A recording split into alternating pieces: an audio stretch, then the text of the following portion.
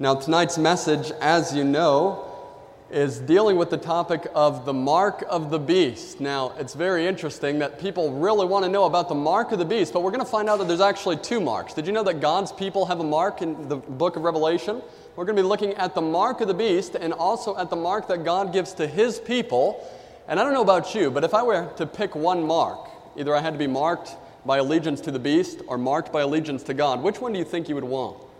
To God, right? And that's what we're going to look at this evening, is we're going to be diving in and discussing this topic of what is the mark of the beast and understanding it a little bit more. Now, this is a continuation of what we started Saturday morning dealing with the Antichrist, right? We're looking at the mark of the beast, and we realize that the Antichrist power is the beast described there. And so we're going to do a little bit of review for those who missed it and try not to breeze past too quickly so that we all can be caught up to speed. But before we begin, we really need the Holy Spirit for this one.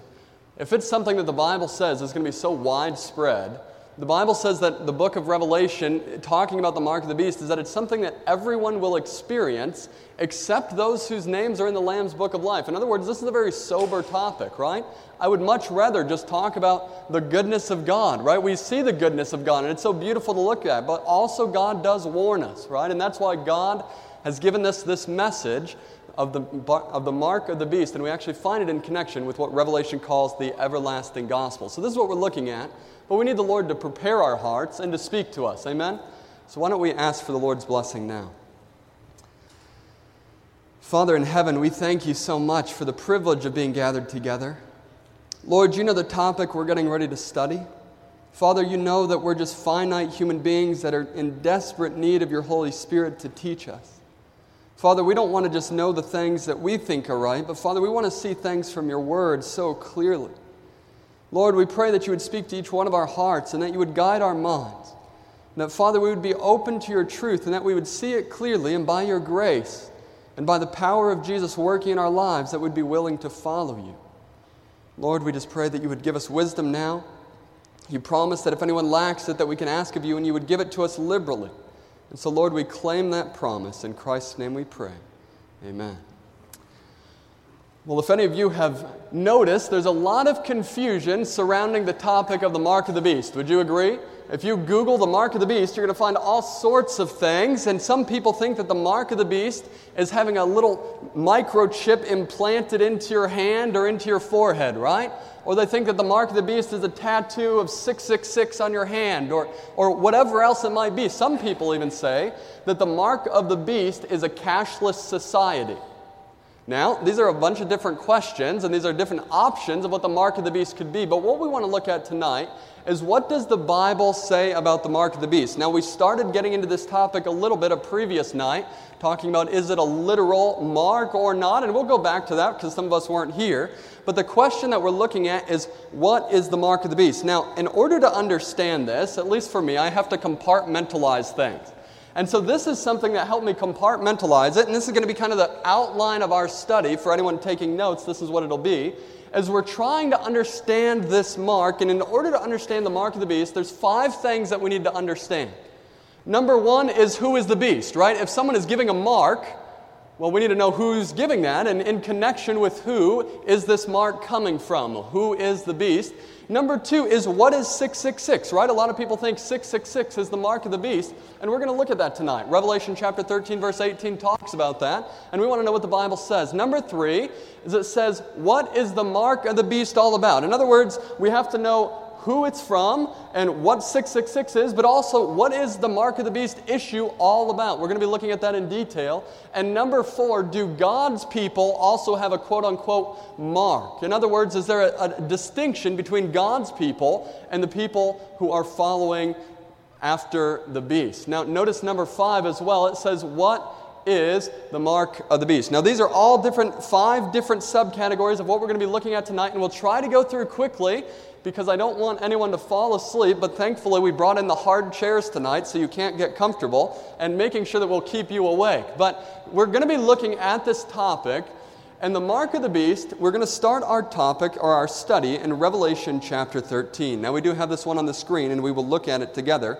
Revelation chapter 13, beginning our study of the mark of the beast. Now, for those of you, just as a brief recap before we fully get into it, on Saturday morning, this last Saturday morning, we started looking at the Antichrist power that we found was in Daniel chapter 7, right?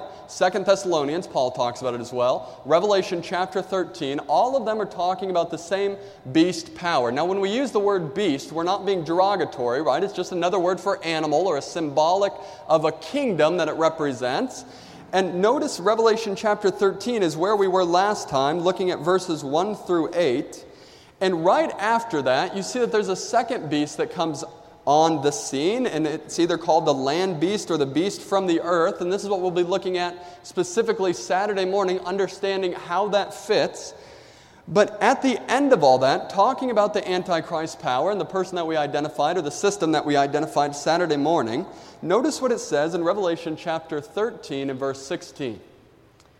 It says, "He causes all, both small and great, rich and poor, free and slave, to receive a mark on their right hands and on their what? Their foreheads. And that no one may buy or sell except one who has the mark or the name of the beast or the number of his name." Now, I don't know about you, when I read things like this in the Bible, it's kind of sobering. You realize that this is something that's going to be catastrophic for all of the world. Now, the problem with human nature is we typically always think, well, that's really bad for the other guy, right? Because I'm never going to go through that. How many of you have ever seen someone else broken down on the side of the road or with a flat tire or in a car accident and thought, man, I'm sure glad that's not me, right? Can it happen to us as well? Yeah, I've been on the side of the road many times. And we realize that this mark of the beast issue is not just going to be something small, but it's going to be involving the whole world, and you and I are going to be involved in it if time should last. Now, the first thing that we want to see is that the mark is talked about as the mark of the beast, and we're going to start by looking at the question, who is this beast? Now, we went through this extensively. We spent an hour on this subject Saturday morning, and so if you missed it, or you feel like we're not doing justice to the text, make sure to get a copy of the CD, night number 13, and also the handout, and we'll make sure to try to bring you up to speed, but that deals with it specifically.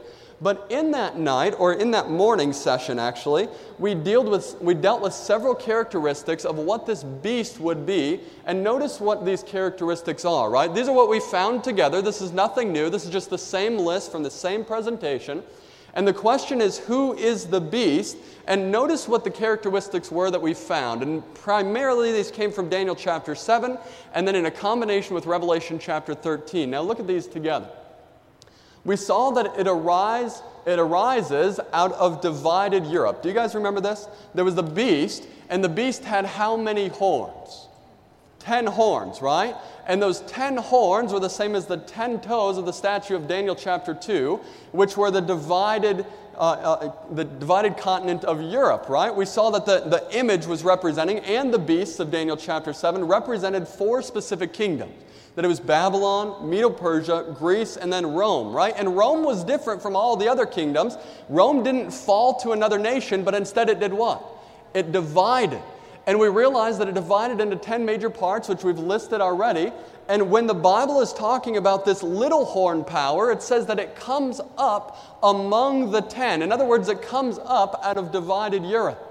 Now, the Bible also tells us that because of that we know that the little horn power has to arise to its power and its state after the time of 476 AD. Now you say, why 476 AD? Well, when did Western Rome fall? We realize that it was 476 AD. You can go back to your history books. You can look at it very clearly. And if this power is coming out of divided Europe, Europe had to be divided for it to come out of, right? That's just common logic. And we realize that it arises out of divided Europe, that it arises after 476 AD, and also the Bible said that when it comes up, that it would uproot 3 kings. Do you remember reading this? You can go right back through Daniel chapter 7 and read it for yourselves. It uproots 3 kings, and we saw that those were the Heruli, the Vandals, and the Ostrogoths, the 3 barbarian tribes that were uprooted by the Antichrist power when it came to primacy. And number 4, we saw that this beast power would be one that blasphemes God. You remember looking at that. Now, we looked at a couple Bible examples of what it meant to blaspheme God when we were going through the study together. And just to recap quickly, what were those 2 things that it means to blaspheme? Do you remember what the Bible told us?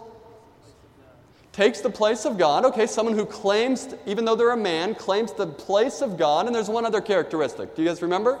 Claiming to forgive sins, right? Remember when Jesus was in the interaction with the Jews, and he says, your sins be forgiven you, and they say, how can you be a man, claim to forgive sins? You're blaspheming, right? So we see that blasphemy is one who claims to be God and someone who claims to forgive sins. And that's what the Bible says this Antichrist power would do.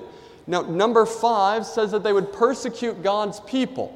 Now, we identified the power, and we saw clearly that they were persecuting God's people.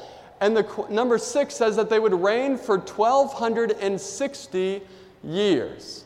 Now, when we identified the Antichrist Saturday morning, which we'll identify in just a moment again for clarity, we saw that they started their reign in 538 AD, right? That's what very clearly came from the Bible and from history, that it was 537 AD.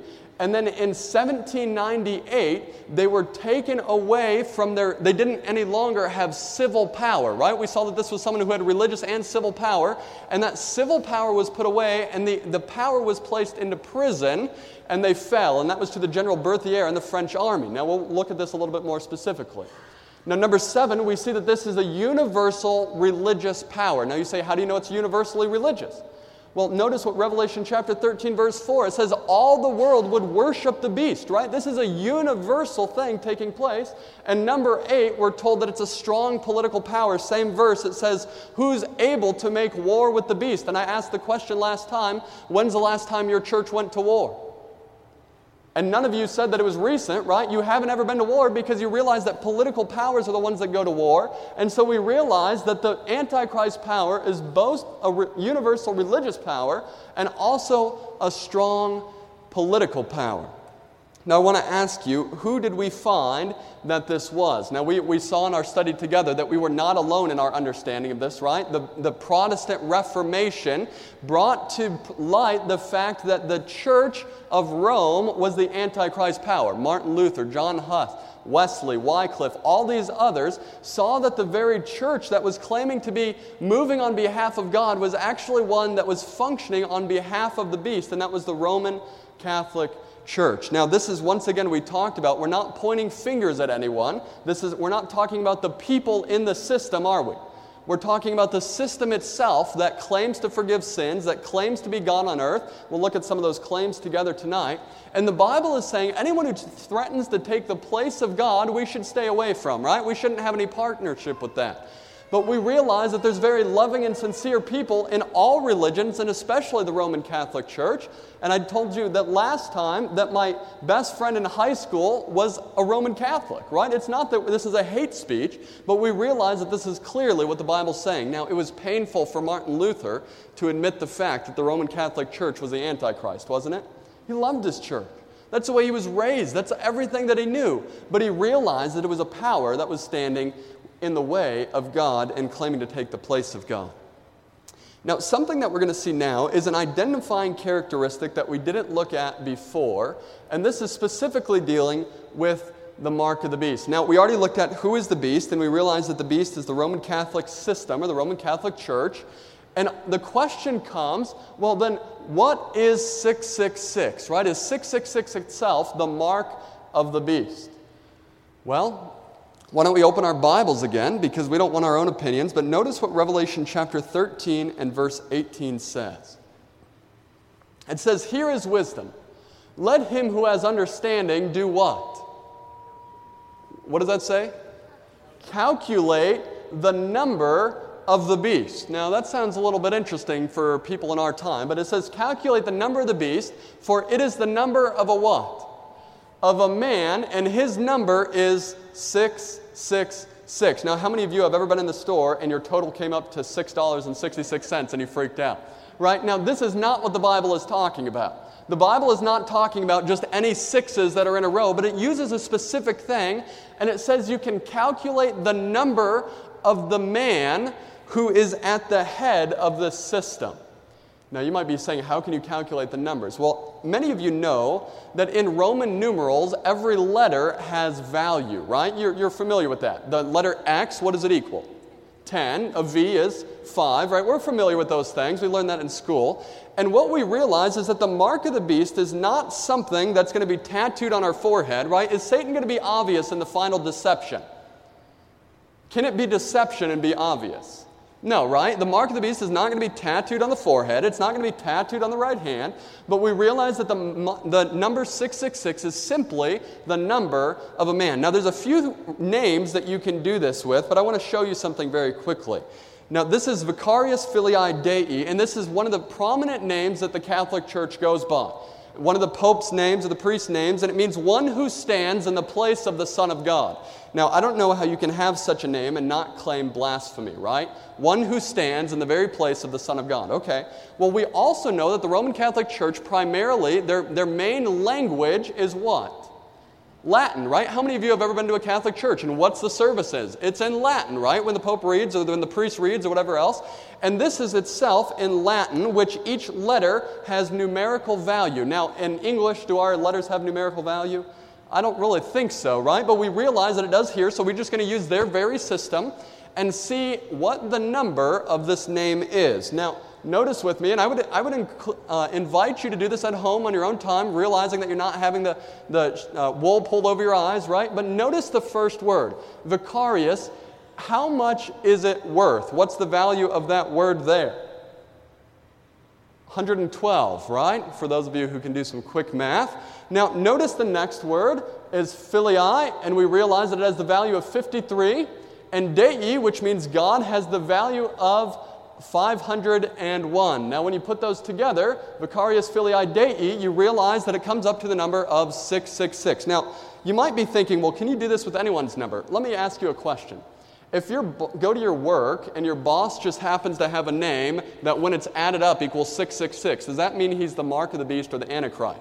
No, it means you just might not like him, right? But it doesn't really mean that that's him. But what the Bible is saying, in conjunction with all of the other things that we've seen so far, leading up and pointing to the Roman Catholic Church, we're seeing that this is also another identifying mark, not the mark of the beast itself, but an identifying mark of the Catholic Church. I wish we had an open floor because I can almost see questions on the forehead, and I wish we could talk about it a little bit. Maybe it's not crystal clear, but we can get to it or write it down or talk a little bit afterward.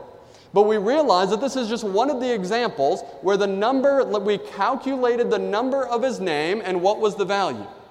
Right? That wasn't any guesswork. It's by the same numerical system that you would find anywhere. Now, the third question that we want to look at together is, what is the mark of the beast all about, right? Who is the beast? We realize that it's the Roman Catholic system. We realize, what is 666? Well, it's simply the number of the man, or the number of their title, or the number of their name, which comes out to 666. It's not something we have to be scared out in the checkout line. But number 3 is, what is the mark of the beast all about? So we're going to realize here now the question that we're dealing with is, what is the mark of the beast all about, right? This is what we're wondering.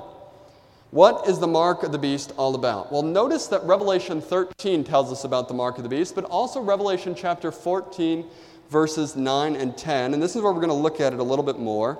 Revelation chapter 14, verse 9 and 10. And we've looked at these messages, and they're called the 3 angels' messages. And we looked at the first angel's message in detail. We'll look at the second angel's message in detail in a couple nights.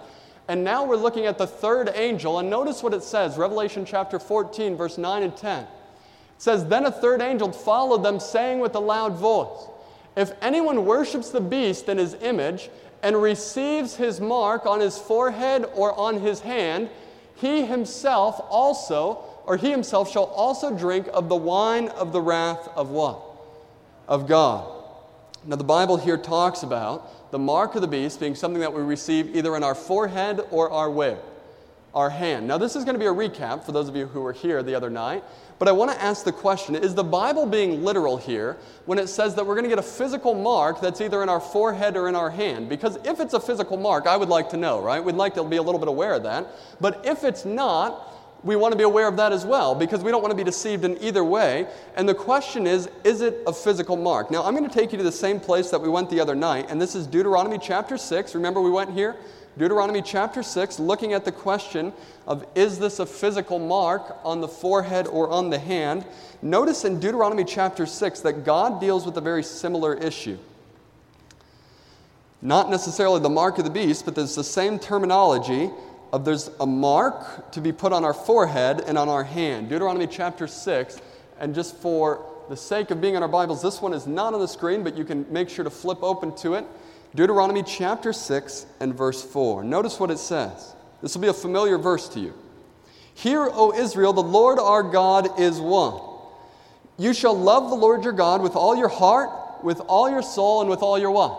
Strength, right? We've heard Jesus talking about that. That's where he repeats it from, is getting it from here. Now notice verse 6. And these words which I command you today shall be where? In your heart. Okay? Now this is interesting. Jesus is saying these words that I command you today, they shall be in your heart. In other words, the law of God, the words of God, remembering the goodness of God, is to be in our heart. And notice what he says in verse 7. You shall teach them diligently to your children, and you shall talk of them when you sit in your house, when you walk by the way, when you lie down, and when you rise up. You shall bind them as a sign on your where? Hand, and they shall be as frontlets between your eyes. Now, I don't know about you, but my eyes are located right next to my forehead, right? So you have this idea that there's a mark, or there's supposed to be a sign that's put on the hand and on the where? The forehead. Now, was God specifically telling the Jewish people that they were supposed to take the words that God had told them and put it on their hand and on their forehead? Well, if you've ever been to Jerusalem, you'll see people who look like that. And what's very interesting is these are called phylacteries, right? Is that a correct pronunciation? I'm not positive. I didn't write it down, and so I'm just going from memory. But these are the little boxes. Notice, where is it at? Well, it's like frontlets on his eyes. Maybe it got a little inconvenient when it kept sliding down, so they put it up on the head. And then notice this leather band wrapped around his arm with a little box right there, right? It says it'll be a sign on his arm as well.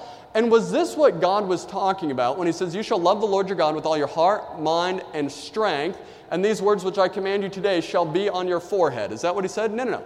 They shall be in your what? Heart, or your mind, right? In other words, what's just a few short pieces of measurement away from your forehead? What's right there? What's right behind your forehead? Your brain, right? Your mind. And Jesus is more concerned about our mind than he is concerned about what's on the outside of our forehead. Would you agree with that? Now, if the mark of the beast was simply something that wasn't even skin deep, do you think it would be something we really need to worry about? If it's just a small little mark, who really cares? I mean, is that really ever something that God's been consistent with? Has God ever been concerned about little marks somewhere on the forehead of the hand? No. But we realize that God is more concerned about the heart. Now, do you think Satan is more concerned about having your heart or more concerned about having something put on your forehead? What has Satan always wanted from the beginning? Remember we looked at the study, we looked in night number 3, that Satan has always wanted worship. Would you agree with that? Now, can you worship someone with an outward box on your forehead? No, they need your heart. Now, notice with me, as we're getting ready to understand what is this mark of the beast issue all about, we're going to go to Revelation chapter 13, and just open your Bibles. It'll be a lot easier if we can just skip from verse to verse really briefly to look at the one continuous word that we find in Revelation chapter 13. Revelation chapter 13, and we're trying to see what is this worship all about? Or what is this issue all about with the mark of the beast? Is it truly about something just on the outside of our forehead, or is it something that God is concerned with the heart? Well, we see it's clear that God is concerned with the heart, but notice the issues surrounding the mark of the beast. Revelation chapter 13 and verse 4. Are you there? Revelation chapter 13, verse 4. Notice what it says. So they, what's that word? Worshipped the dragon who gave authority to the beast, and they worshipped the beast, saying, who is like the beast and who is able to make war with them? What are the words we find repeated twice? Worship, right? Okay, that's just interesting. Skip down to verse 8. Revelation chapter 13, verse 8. All who dwell on the earth will do what? Worship him. All right, verse 12, notice what verse 12 says, and it says, and he exercises all the authority of the first beast in his presence, and causes the earth and those who dwell in it to do what? To worship. Are you seeing the theme here? Notice verse 15. He was granted power to give breath to the image of the beast, that the image of the beast should both speak and cause as many as would not, what? Worship the image of the beast to be killed. Now, if you just had Revelation chapter 13 as the only chapter talking about the mark of the beast, which is the primary chapter for it, what do you think the major issue is about? Do you think it's about some outward sign on the forehead? Or do you think it's about the heart of the issue and who we worship? Would you agree with that? See, the mark of the beast is not just talking about what we have, but really the last battle that we see in Revelation chapter 13, that the mark of the beast issue is a battle for allegiance that revolves around worship. Now, if it revolves around worship, then this is something that hits even a little closer home to you and I, right? How many of you, we're here because we worship God, right? We're Christians, or we go to church, whatever else. And Satan is specifically targeting those who are worshiping. Now, we see that all of the world will eventually be involved in this. But we have to think, well, our little antennas need to go up. What is going to be happening if this is revolving around the issue of worship? Now, just a quick recap. Isaiah chapter 14 and verse 12 tells us that Satan was concerned about worship. Notice what he said, for those of you who weren't here the night when we covered this. I will ascend above the heights of the clouds, and I will be like who? The Most High. Lucifer wanted worship back in heaven, even before the earth was created. Now, it's interesting, when Jesus came to this world, we know that Jesus was baptized, right? And then right after Jesus' baptism, where was he led? He was led in the wilderness to be tempted, right? Now, notice in those temptations, Satan comes to him, and look what happens. And he said to them, and this is Satan speaking, and he said to him, all these things I will give you if you fall down and do what? Worship me. Now, it's very clear that in heaven, Satan wanted worship. When Jesus was here on this earth, what did Satan want? Worship. Now, what do you think in the last days Satan will want? Well, we see very clearly that the battle in the last days is not a battle over some physical mark on the outside of the body, but the battle is over who you worship. Now, this is going to help us to understand our study a little bit more this evening, is who do we worship? Now, we've already looked at this question multiple times, but just for the sake of refreshing it, if Satan wants worship, how is he going to do it? In other words, if Satan were to come down and he were to come into our midst looking like this guy, how many of you would say, oh yeah, sure, I forgot about that. Let me just fall down and worship, right? Is that what Satan is going to come and deceive us? Oh man, I didn't know the guy with a pitchfork and a spiked tail was going to make me worship him. You know, is that the deception of the last day? I mean, did we lose our brains and go into the book of Revelation? No, that's not what happened.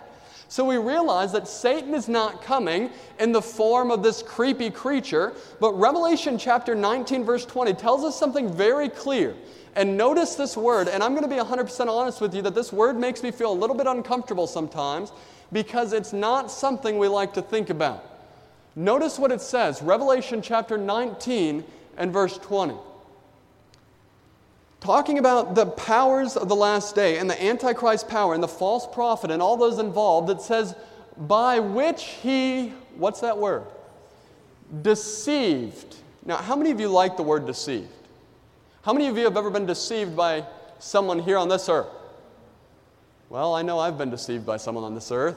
How many of you have ever been deceived when you went to buy a used car, right? No, I'm not going to point fingers. But we realize that deception happens, right? And when you're deceived, does that mean when you started going into it, you thought it was a bad idea?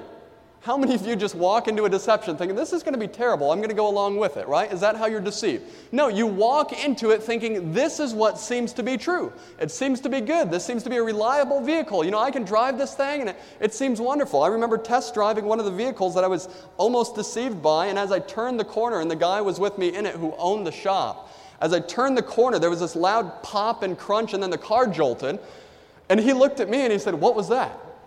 I said, I don't know, it's not my car. You know, what was that? He said, oh, that was actually just one of the manhole covers on the street. Like you slid a little bit and I said, no, that's deception, right? And you have to be careful that you're not deceived. Now, this is what the Bible is saying. By which he deceived those who received the mark of the beast and those who worshiped his image. I just think one thing needs to be very clear is that when we look at the last days, there's not going to be a long line filed out with people standing there waiting to receive the mark of the beast, right? It's not going to be something that is obvious to others. And the thing is deception can happen to any of us. And what is the only thing that can keep us from deception? The Bible, right? Would you guys agree with that? No pastor, no church, no spouse, no family member, no anyone else can keep us from deception. Now, can all those things help us? Absolutely. Don't think I'm discounting it. But the Bible says, to the law and to the testimony, if they speak not according to this, it's because there is no light in them. In other words, if you show up and someone's saying something different than the Bible, who are you going to believe? The Bible or the person? Well, the Bible says that in the last days, this deception is going to be so sly that many people are going to be deceived into receiving the mark of the beast. It must be clear that the mark of the beast is a matter of religious deception, not people who are just willfully jumping in ignorance, right? This is an idea that those who are in the world are going to be faced with religious deception. Now notice this next passage of Scripture. The question is, if Satan's wanted worship, and we see that it comes by deception, and he doesn't come down with a little man with a pitchfork and all these things, how is it that Satan receives worship? Notice what Revelation 13 verse 4 says. And it says, so they worshiped the dragon. Now, who is the dragon? Revelation chapter 12, verse 9, right? It tells us, 7 through 9, tells us that the dragon is Satan himself. So it says they worshiped the dragon. Well, how did they do that? Who gave authority to the beast. And they worshiped the who? The beast. Now, you see, Satan has set up this Antichrist power, or this power that's known as the beast in Revelation chapter 13, so that when that system is worshiped, who receives the worship truly? Satan. Isn't that what the Bible is telling us? I'm not making these up. I would like to come up with a different version of this. It would sound a little bit nicer. But no, this is what the Bible says. That those who are worshiping the dragon, or those who are worshiping the beast power, really are indirectly worshiping Satan. Now, don't get me wrong, okay? I just need to make a little caveat here. If you know any friends who are involved in the Roman Catholic system, I'm not saying that they're outright Satan worshipers. You understand what I'm saying, right? But there can be deception that leads them, and Satan is making it look very sly. I know the most devoted Christians many times are those in this system, right? So they love the Lord. They're reading the Bible. They're doing the best that they know. But Satan is deceiving, right? That's what the Bible is telling us. And it tells us that in worshiping the beast power, or in the way that that system says, that the dragon is receiving worship. Now notice, right now, how many people are worshiping the dragon through this system? Well, we're not saying, is it the whole world right now? It's not currently. I mean, many of us are sitting here, right? We're not worshiping the beast openly or anything like that. We're not doing that. But notice what Revelation foretells. Revelation chapter 13 and verse 8. And it says, all who dwell on the earth will do what? Worship him. In other words, there's a day that's coming where you're either worshiping the beast or you're worshiping God. Now this is very clear. That's what the verse goes on to say, except for those whose names are written in the Lamb's book of life. You have two options. You're worshiping according to the way that the Roman Catholic system tells you to worship, or you're worshiping God. Now you might be thinking, how in the world is that possible? I see it coming. Like, how is that going to happen? Well, we're going to be looking at this a little bit more in depth. But in order to see this clearly, we first have to understand one more point before we get to what is the mark of the beast. Now, we're not going to leave you hanging all night, but notice what the question is. We're looking at the mark of the beast, and the question that comes up, question number 4, is, do God's people also have a mark? Now, you might be saying, why in the world do we have to look at that before we look at the mark of the beast? Well, isn't it interesting that the mark of the beast is really nothing other than a counterfeit mark? Now, we realize that this is not a mark that's literally on the outside of our forehead, right? It's not like they have the similar mark as God, but it's the mark of the heart, right? And just as the mark of the beast says that all the world will be wondering after them, and that there's just going to be this religious movement, we realize that God also has a mark for his people. Did you know that? Notice with me, we're right here in Revelation chapter 13, for those of you who have your Bibles open, Revelation chapter 13. And notice we're going to go through the flow of thought and understand that there's not only one mark. It's just not the mark of the beast, but there's also something else, and the Bible has a specific name for it. But Revelation chapter 13, and beginning in verse 16, notice what it says. It says, he causes all, both small and great, rich and poor, free and slave, to receive a mark on their where? Their right hand and on their foreheads, that no one may buy or sell except the one who has the mark or the name of the beast or the number of his name. Verse 18 says, "Here is wisdom, let him who has understanding calculate the number of the beast, for it is the number of the man, his number is 666. Now we looked at this, but notice the very next verse, right? There's not chapter divisions in the Bible. That's something we put in. But notice the same flow of thought. Verse 1 of chapter 14. "Then I looked, and behold, a lamb standing on Mount Zion, and with him 144,000. Now we're going to deal with the 144,000 another night, but notice what it says. "Having his father's name written on their" what? Foreheads. Now this is interesting. You almost get the idea that John is looking at this vision and he sees all of the chaos happening over here. And he sees the mark of the beast taking place, and the mark of the beast happens in the forehead and the hand. And he looks at that, and then it's almost like he shifts his view. In verse 14, and he says, "Then I looked, and behold, a lamb standing on Mount Zion, and with him 144,000, and they have" what written on their foreheads? The Father's name written on their foreheads. Now, isn't the song that we listened to this evening, "Write thy name upon my heart"? Isn't that what we want? Isn't this what the 144,000 have? You see, there's those who have the mark of the beast, or those who have the mark of the Father. Now, we're going to find that the Bible uses a little more endearing term instead of mark, because we already have a bad connotation with it, thinking the mark of the beast. Notice what the Bible continues to say about this. Revelation chapter 7 and verse 3. It talks about this same mark that we saw in Revelation chapter 14. Revelation chapter 7 and verse 3. And this is God speaking as he's talking to the angels, holding back the four winds of heaven. Revelation chapter 7 and verse 3. And notice what it says. Revelation chapter 7 and verse 3, it says, "Do not harm the earth, the sea, or the trees till we have done" what? What is that word? "Sealed the servants of God in their foreheads." Now this is interesting. Revelation chapter 13 and 14 talk about people who have the mark of the beast. And they have it in their foreheads and in their hands. And then there's the seal of God, and the seal of God can only be placed in one location, right? That's what we saw in Revelation chapter 14, verse 1. It was the name of God was written on their forehead. The seal of God in Revelation chapter 7, verse 3 was where? On their foreheads. And so what's interesting is that it sounds like the mark of the beast is really only a counterfeit mark of the mark that God had given to seal his people. Would you agree with that? I mean, isn't that what we're finding in Scripture here? Now, we have to remember that God is not literally putting a stamp on his servants' foreheads, right? God knows who we are. God can see in the heart. God can see in the mind. And God sees those who are truly worshiping him or those who are truly worshiping the beast.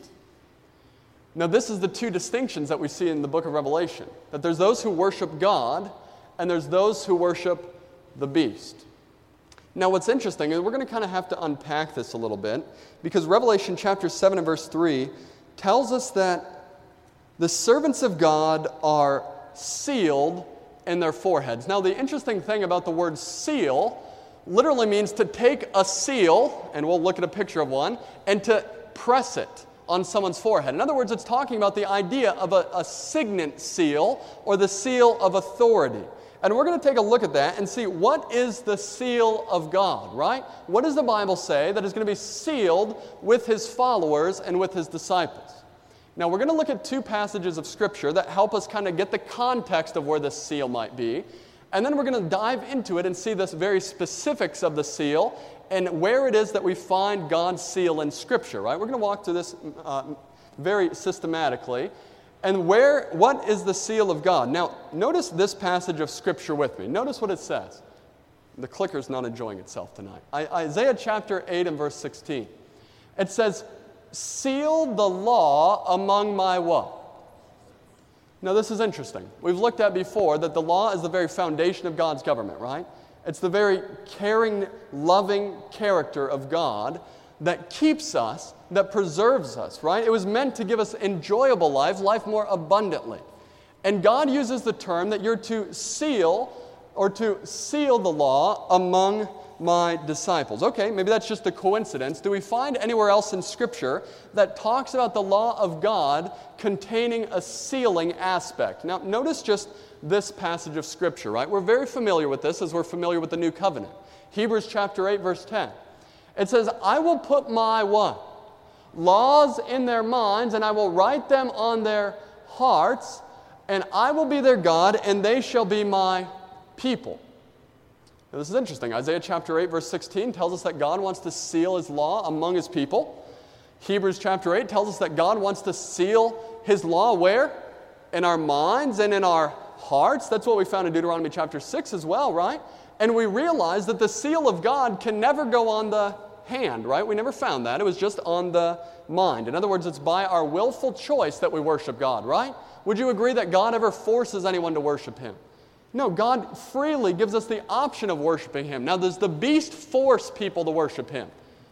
Absolutely. We're going to find that in Revelation chapter 13 in our study Saturday morning, that the beast forces people to worship him. And so sometimes it's willingly with the mark that's on their forehead, and sometimes it's by coercion. They just go along with it with their actions, right? Not willfully, but because they're being forced to do it because they won't be able to buy and sell. Now, this is just interesting, that the Bible tells us that there's something about the law that God wants to seal on us. Now, we have to understand something really quickly that makes this a little bit clearer, is that in the Bible, when someone was to write a law or to give an official document, oftentimes they would include a seal from the authoritative person who sent it. Now, can you think of passages of Scripture that do that? If you can't, we're going to go ahead and look at a couple of them. Because we're going to realize that in the law of God, God has a seal, something that's authoritative to help us to know that the law is truly from God and not someone else. Now, this is a picture that you can find, and if you walk into an ancient history museum or many other museums, you'll find things that look like this. And what is this? It's a signet ring or a seal, right? The kings would wear it, and after writing a decree or a letter or an edict or something like that, they would take it, put it in wax, stamp it on the letter, showing that it's official, right? Because without the seal, anyone could have just hijacked and wrote someone else's name, right? Now, what's very interesting is we're going to go ahead and take a look at a place where we find this. Look at the book of Esther. Esther, Job, Psalms. So if you find Psalms, go back a couple books, and notice Esther chapter 8. We're going to look, because we don't want to just say, well, is it really true that there's a seal that happens in the Bible? Notice what happens in Esther chapter 8 and verse 8. Now we're looking at a decree from King Artaxerxes, or Ahasuerus, sorry, King Ahasuerus, in Esther chapter 8 and verse 8. And notice what happens when this edict or the law is given out by King Ahasuerus.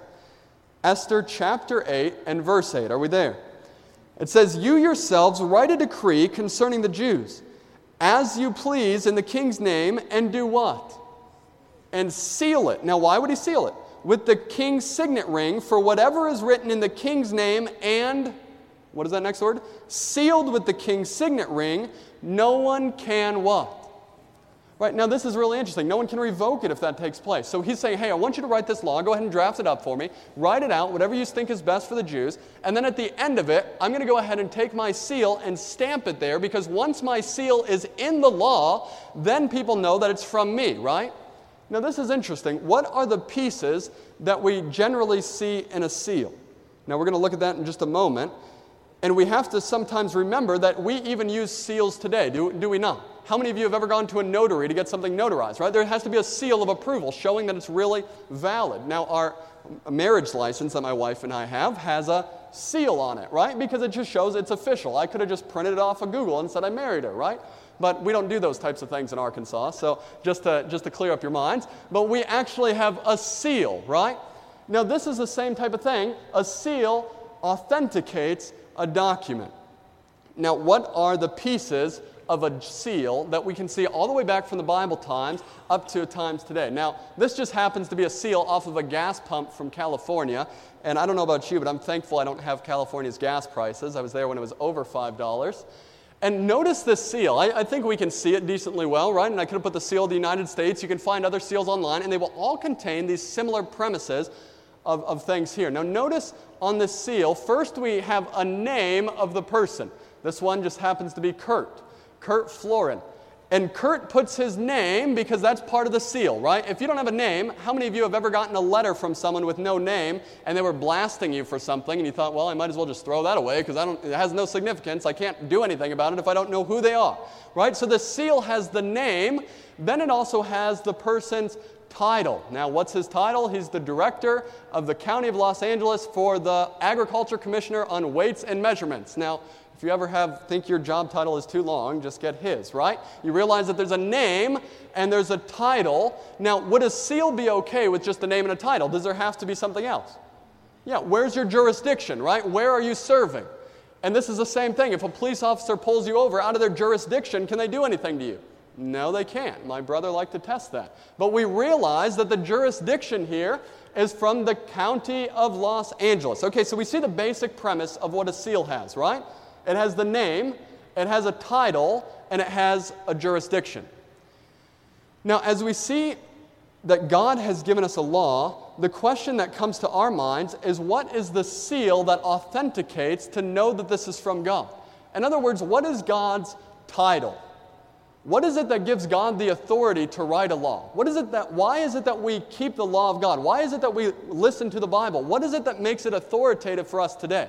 Notice just a few Bible passages where Bible writers commonly agree on why it is that we worship God. Isaiah chapter 40, verse 25. It says, "To whom then will you liken me?" This is God speaking. "Or to whom shall I be equal? Says the Holy One. Lift up your eyes on high and see who has created these things, who brings out their host by what? By number." And it continues on and it says, "He calls them all by name, by the greatness of his might and the strength of his power, not one is missing." Now, why is it that God says no one is equal to him in this passage of Scripture? He says, hey, look at something. I created everything. I'm the creator of the whole universe, and since I created, I'm the one who's in charge of it. Does that sound pretty fair? You created your children at birth, and that's why you have a little bit of authority over them, right? We see that normally in human life. Now, notice this next passage of Scripture. Do we see the same idea that the creatorship of God is what gives him his authority? Psalm chapter 96, verse 4. For the Lord is great and greatly to be praised. He is to be feared above all gods. Now, why is it that he's to be feared above all gods? For all the gods of the people are idols, but the Lord made the what? Heavens. Now, God's saying, hey, look, your gods, they can't do anything. But I made everything. So I'm God, right? Isn't that what he's saying here? This is the creatorship of God. The very authority of God comes from the fact that he's the creator. Now, look at Revelation chapter 4, verse 11. It says, "You are worthy, O Lord, to receive glory and honor and power." Why is it that God's worthy to receive that? "For you created all things, and by your will they exist and were what? Created." Now this is very interesting. The title that God gives to himself of the reason why he's authoritative is because he's a creator. Now if we realize that God's wanting to seal his law among his people, in other words, by sealing that, he's sealing his people, but there's something in the law that shows the specific seal of God or the authority of God. Is there one of the 10 commandments that helps us to understand the seal of God more fully? Now notice we're going to look at this and we're going to see that the Bible is very clear that God's seal will contain his name, his title, and his territory, right? Isn't that what we found is contained in a seal? Now let's look at the commandment that is the only commandment that contains his name, his title, and his territory. Let's look at this together. Exodus chapter 20 and verse 8. "Remember the Sabbath day to keep it holy, for in 6 days the Lord did what?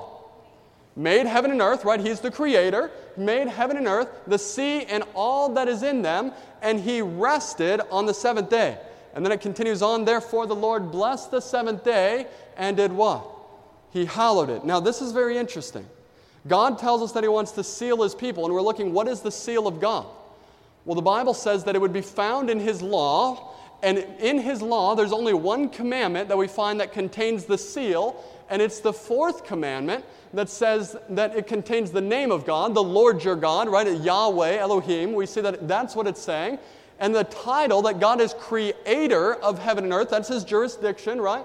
And then his title, sorry. And then his jurisdiction is his territory is heaven and earth, right? Where can God not be authoritative? God says nowhere. Heaven and earth. I want you to understand one thing, is that we see that the Sabbath commandment is a seal that God is authoritative and that we are God's people. Now, notice something else. We're going to continue to walk around this idea a little bit in Scripture. Romans chapter 4, verse 11, we're going to find something that's very interesting as we continue on in our study, that the idea of a sign or a seal are synonymous with each other. Now, I'm not just going to guess on that. We're going to allow Scripture to say it. Romans chapter 4 and verse 11. And it says, and he received the sign of what? Circumcision, a seal of righteousness. Now, isn't he using that as a very synonymous language, right? The sign and the seal are the same thing. Now, Paul continues to go on through that discussion, but what we can understand is that in the Bible, a sign or a seal represent the same things. Now, so far through our study, as we've been looking, what is the seal of God? We've been seeing that God is sealing His law on His people, but more specifically, the seal, or those of God's people in the last days, will be those who are walking in all of the commandments, even the seventh commandment, or even the fourth commandment, to keep the Sabbath day holy. Now, could this just be coincidence, or is there anything else to back this up, that this is truly the sign or the seal of God? Notice what Ezekiel chapter 20, verse 12 says. Moreover, I also gave them my what? What's that word? Sabbaths, to be a sign between them and me. God is saying that He gave us the Sabbath for a very specific reason. God didn't just give us the Sabbath because He didn't have anything better to do, but He wanted us to be a people that rested, right? We spent a whole day and we looked at this whole topic. And then God wanted us to be a people that would rest with Him, that would spend time with Him, right? That we would be people who didn't get so busy in our life that we had to be working so hard that we didn't forget to rest. And we realize that the Sabbath is truly the idea of righteousness by faith embodied, right? Because by faith, we see that God said it, and even though we could think, well, I need to work, I have all these things I have to do, but God says, by faith do you trust me, right? Are you willing to rest from your labors, realizing that I'm the only one who can save you, I'm the only one who can provide for you, and God says, because of that, I'm going to give you my Sabbath as a sign between me and you. Now, notice there's another passage of Scripture, Ezekiel chapter 20 and verse 20, and it says, and hallow my Sabbaths, and they shall be a sign between me and you, that you may know that I am the Lord your God. Also in another spot, he says that He's given us the Sabbath that we might know that He's the God who sanctifies us. In other words, we can't make ourselves holy. We can't make ourselves good. But God gives it to us as His sign that He can do it in our hearts. Now, this is the same idea that He's binding the law on our hearts. He's binding it on our minds, but He's not just binding 9 out of the 10 commandments, but He's binding it all, and specifically the sign of God's people and the seal of God's people in the last days will be those who worship God in its fullness, worship the Creator of the universe, even on the seventh day. Now, this is what we see, that the Sabbath is God's sign of loyalty and faithfulness to the Creator, right? Isn't that why we keep the Sabbath? That's the only reason He gave in Genesis. Because I'm the Creator, I rested. Go ahead and spend that time and rest with me. And it's because God is the Creator and we recognize His authority that we do this. Now, I told you that this would be close or synonymous, very similarly related with the mark of the beast, right? We realize that the seal of God is the true and the mark of the beast is the counterfeit. Now, I want to ask you a question as we get into look at this. What is the mark of the beast? Now, we realize that the seal of God is the Sabbath, and the question is, what is the mark of the beast? We realize it's not a stamp of 666, but what is it that this beast power talks about as being the authoritative mark of its authority, or the authoritative reason that it has authority today? Notice what this says. It says, what does the Roman Catholic Church claim is the sign of its what? Authority. Now that's who the beast is, right? The beast is the Roman Catholic power, and we realize that we want to know what their mark of authority is, and it's very clear what it is. Notice what they say. Catholic Record, September 1, 1923, Sunday is our mark of what? Authority. The church is above the Bible, and this transference of the Sabbath observance is proof of that fact. In other words, they're saying, there's nowhere in Scripture that says we go to church on Sunday, and we threw that away, and that shows, that's the mark of our authority, that we can do whatever we want. Now, notice some of these other statements. I'll just let it speak for itself. Here's the question. This is question-answer format. Have you any other way of proving that the church has power to institute festivals or precepts? In other words, they're asking the question, how do I know that you have this authority, right? How can you institute a festival or a precept or a law? How is it that you can do it? Notice what their answer is.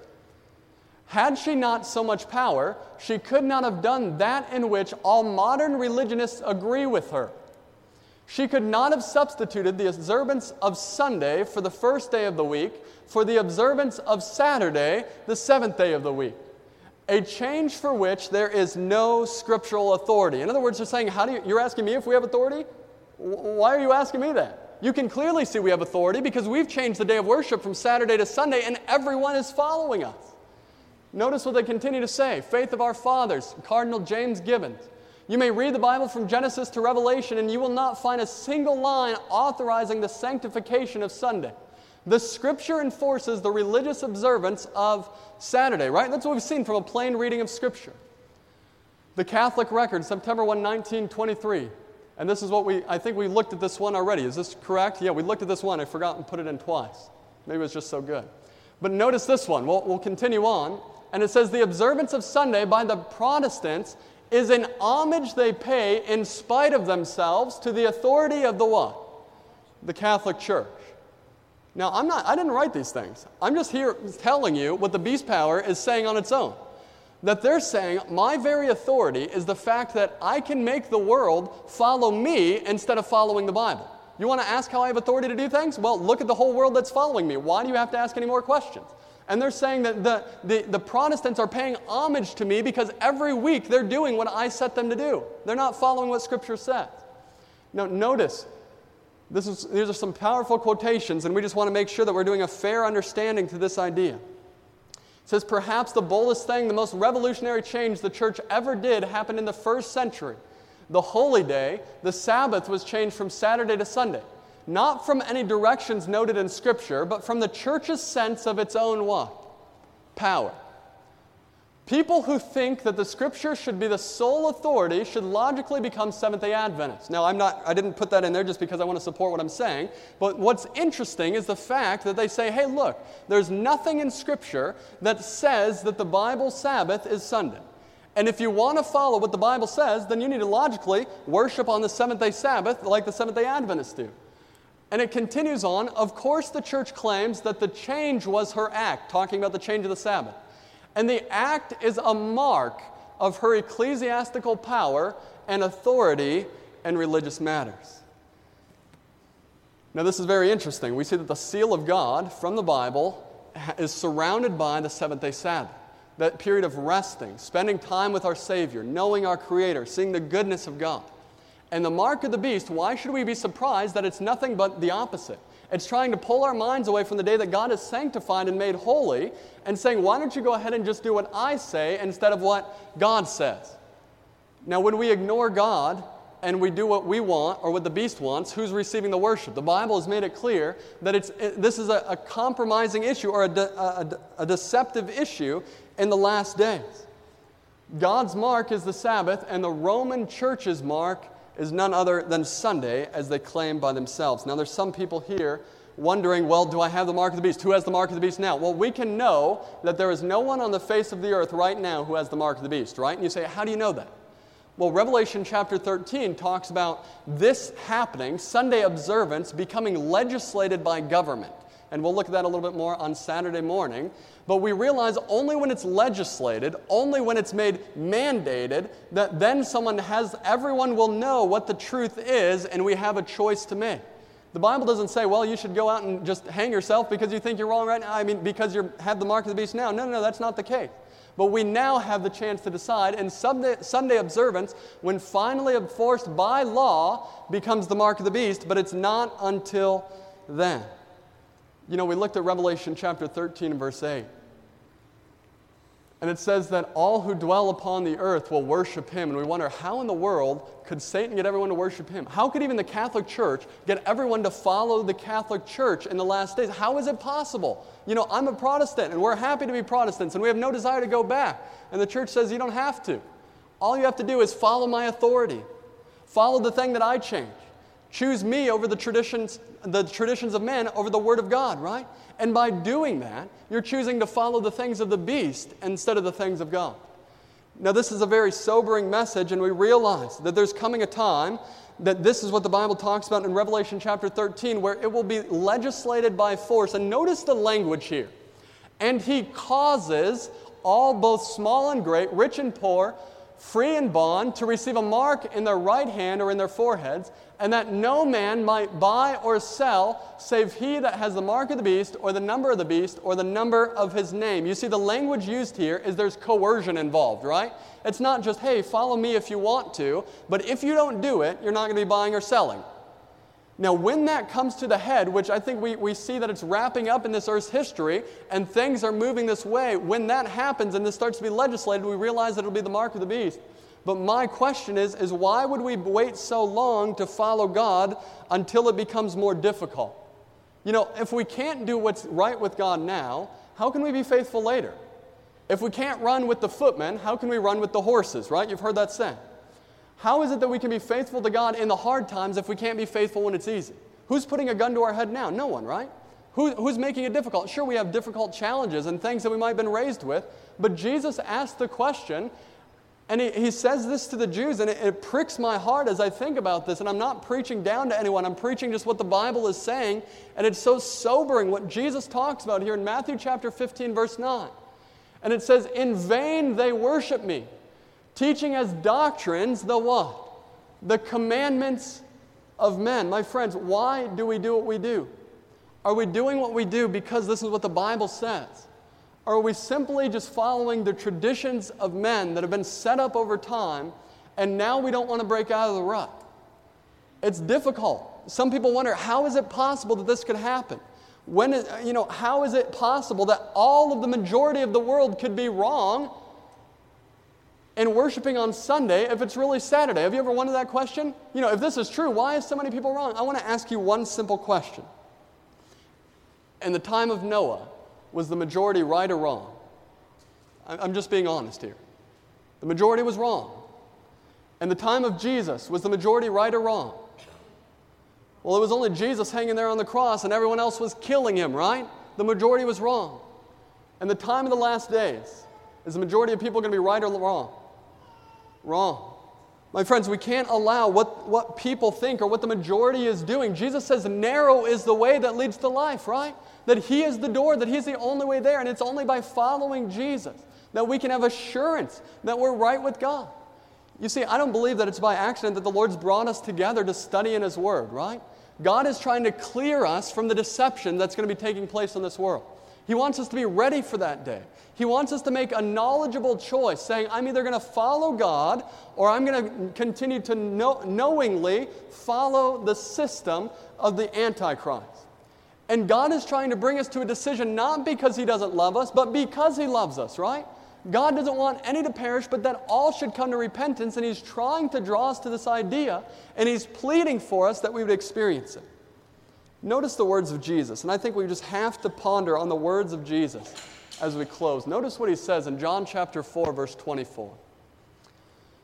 Jesus speaks of a day that's coming, and He says, God is a spirit, and they that worship Him must worship Him in what? Spirit and in truth. You know, a lot of people say, well, I'm worshiping God, and it doesn't really matter about the smaller things, right? It doesn't really matter about the truth of it as long as I love Jesus. But what Jesus is saying, I want you to know something. That I want you to worship me because you love me, but also according to the things I'm asking, right? I want you to worship me in spirit and in truth. And this is the pleading of Jesus as we're hearing this message this evening. You know, there was one person in the Bible who decided to worship according to spirit, but not according to the truth. Do you know who I'm talking about? Genesis chapter 4. Genesis chapter 4. Turn with me there. Genesis chapter 4, and we pick up the story of Cain. Cain and Abel are there in Genesis chapter 4, and God had given very clear distinction of what was supposed to happen with the sacrifice that each one of them were to make. Cain and Abel both knew what was right. They both knew what God was calling them to do. Abel knew that God was asking them to make an animal sacrifice, right? Because Jesus was the Lamb of God which was slain from the foundation of the world. But I want to ask you a question. Even though they both knew it, did they both do it? We see that only Abel was obedient. Now, what's very interesting is Cain, in wanting to worship God in spirit, but not wanting to follow the truth of what God says, instead of bringing a live offering to sacrifice like God had asked, he brought the fruits of his own labor, right? He brought the fruits of the ground. How many times, instead of following God by grace through faith, and just being faithful to Him in the small things that He calls us to, worshiping Him on the day He asked, do we try to replace it with our own works? Well, I won't do what you say, but I'll make up my own time. And we notice that this is what Cain does. And notice what verse 7 says. Verse 7 says, you can hear the heart of the appeal of God. God says, if you do well, will you not be what? Accepted. And if you do not do well, sin lies at the door, and its desire is for you, but you should what? Rule over it. You see, God knew that Cain was at a crossroad in his life, that he had a choice that was ahead, and the question was, what was he going to do? If he does well, God is going to clearly accept. God is not there to reject anyone, and God is saying, I'm telling you also that Satan is trying to get you to fall. And if you continue in that, why are you surprised that we're, experiencing the pain and suffering that God is telling us that we would? And God is telling us that we have a choice that's ahead. And my friends, I believe that we have a choice that's even more than just ahead. We have a choice to make that's now. Why do we do what we do? And I'm just thankful that we've had 16 nights together. Because I'm not telling you this because I think I'm better than anyone. I'm not telling you this because I have something to gain out of it. I hope you know that I don't get paid for these meetings, right? Actually, we pay for them. We're paying to rent the hall. We're paying to do. We're not doing this because I have a personal advantage. I could be running the streets doing whatever I wanted. I could do something else, but the reason why I'm here is because I realize that the Bible is true. And I know when the Lord converted my heart that there became one thing that was important to me. If God says it, I want to believe it. If God doesn't say it, I want nothing to do with it. And that's the only reason why I'm standing here to preach to you today. Because you have the same desire. That's the only reason why we're together, because God is leading us into all truth, and God is asking us the question, are you going to continue to do the things you've always done just because you've always done it and because that's what tradition says? Or are you going to say, Lord, I want to do what you say. I want to walk by faith, not by sight. I don't want to walk by feeling. I want to worship you in spirit and truth. You hear the call of Jesus where Jesus says, if you love me, keep my commandments, right? It's Jesus, I love you for the sacrifice that you made. I know that I would be in the miry pits of sin if it wasn't for everything that you've given. And by your grace, I want to follow you. And Lord Jesus, I want to make the choice to follow you and not others. The appeal is simple. What are we going to be doing with the rest of our lives? We know the Lord has brought us into knowledge, and you might be thinking, well, I didn't want to know this. Remember one thing that the Bible tells us, that the Spirit leads us into all truth, and that it's the truth that sets us free. You see, God is not trying to change our lives in a way that hurts us, but God is trying to help us to realize that there's truth that'll set us free, that'll give us joy in our hearts, that'll give us deeper walk with God. And the question is, are we going to continue to follow what church leaders say, or are we going to follow the Jesus of the Bible? Are we going to follow what Jesus tells us, or are we going to follow what we think is best? This media was brought to you by Audioverse, a website dedicated to spreading God's Word through free sermon audio and much more. If you would like to know more about Audioverse, or if you would like to listen to more sermons, please visit www.audioverse.org.